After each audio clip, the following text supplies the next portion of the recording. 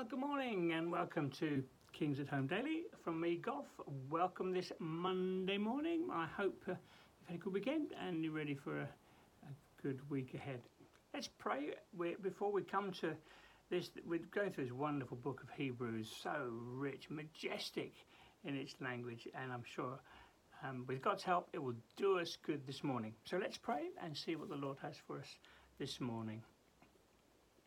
Lord Jesus, I'm just thinking of that song, Be High and Lifted Up. Be high and lifted up. Lord Jesus, we don't want to drift into today half-heartedly. Lord, we want to catch a glimpse of you, the one we belong to, the one we live for, the one we want to please.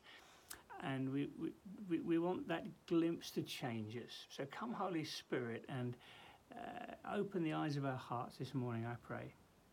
In Jesus' name. Amen. Okay, well, we did chapter 1 last week of Hebrews, and wonderful words. And we're now into chapter 2. And just to give you the background, coming into chapter 2, the writer to the Hebrews has been talking about how God has spoken and established Jesus as greater than the angels. He's the preeminent one. And the implications now are going to come out in chapter 2, verse 1. We must pay more careful attention, therefore, to what we have heard, so that we don't drift away. Because if the message spoken by angels was binding, and every violation and disobedience received its just punishment, how shall we escape if we neglect such a great salvation? Whoa, okay, lots of things going on here. Okay, the first thing is, let me just point out in verse 1, we must pay careful attention lest we drift away. Now, just to make the point that the Jews had this understanding that angels were involved in the setting up of the covenant and so on Mount Sinai. There were angels, and that was pretty well. It's true. We read there of the angelic involvement. Angels were involved. It was such an important moment. Moses on the mountain. Angels were involved. But we've had Jesus speak to us. The Son, as we saw last week, the one who is just so much more important and glorious than an angel. So we must pay careful attention. This word, it's the word of God, and it's spoken through Jesus. We need to take it very, very, very seriously. But what I want to point out here in verse 1, so that we don't drift away. So that we don't drift away. And you could ask the question, well, what do you have to do to drift away? And the answer is nothing. Nothing. And the Hebrews, this book of Hebrews, was, I said last week, it's written to people who are in danger of drifting. In their case, drifting back to old ways. Drifting back to an easier life, their old, possibly Jewish ways, but just drifting back. And just thinking of us in our culture, for them that was the pressure on them. Perhaps their Jewish friends and the culture around them. What is it for us? Well, it's the culture around us. And so what he's saying here is that if we don't pay attention, if we don't take hold of God's word and his truth and honor him with our lives and trust him, if we just allow ourselves to drift, we will drift away. Now, later on in Hebrews, he's going to make some really very sobering comments. And can we lose our salvation? I'll wait till we get there before we explore those sayings. But he's really, really concerned that these dear people could lose out big time by drifting. And it's true for us too. It's so easy in our culture, isn't it, to drift, to go with the flow, the values of the culture around us, the sort of self-centered way of the culture around us. I'm me. If it doesn't suit or bless me, do me good, I'm going to find another way. When God would say something different to us.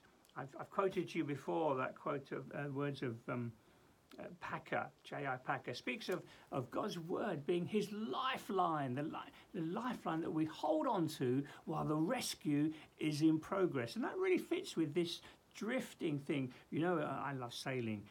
And if you're in the water, either in a boat or not in a boat, drifting so easily happens. There are currents that will carry you here and there, and God's word is like, you imagine yourself in there, you're drifting with perhaps a fast flowing river, and there's a rope, and you grab hold of it and you hold on to it, and it stops you from drifting. And sometimes that's the way that it's to be for us as Christians, taking hold of God's word. Perhaps we feel condemned and feel like giving up. No, I've been chosen. I'm accepted in the beloved.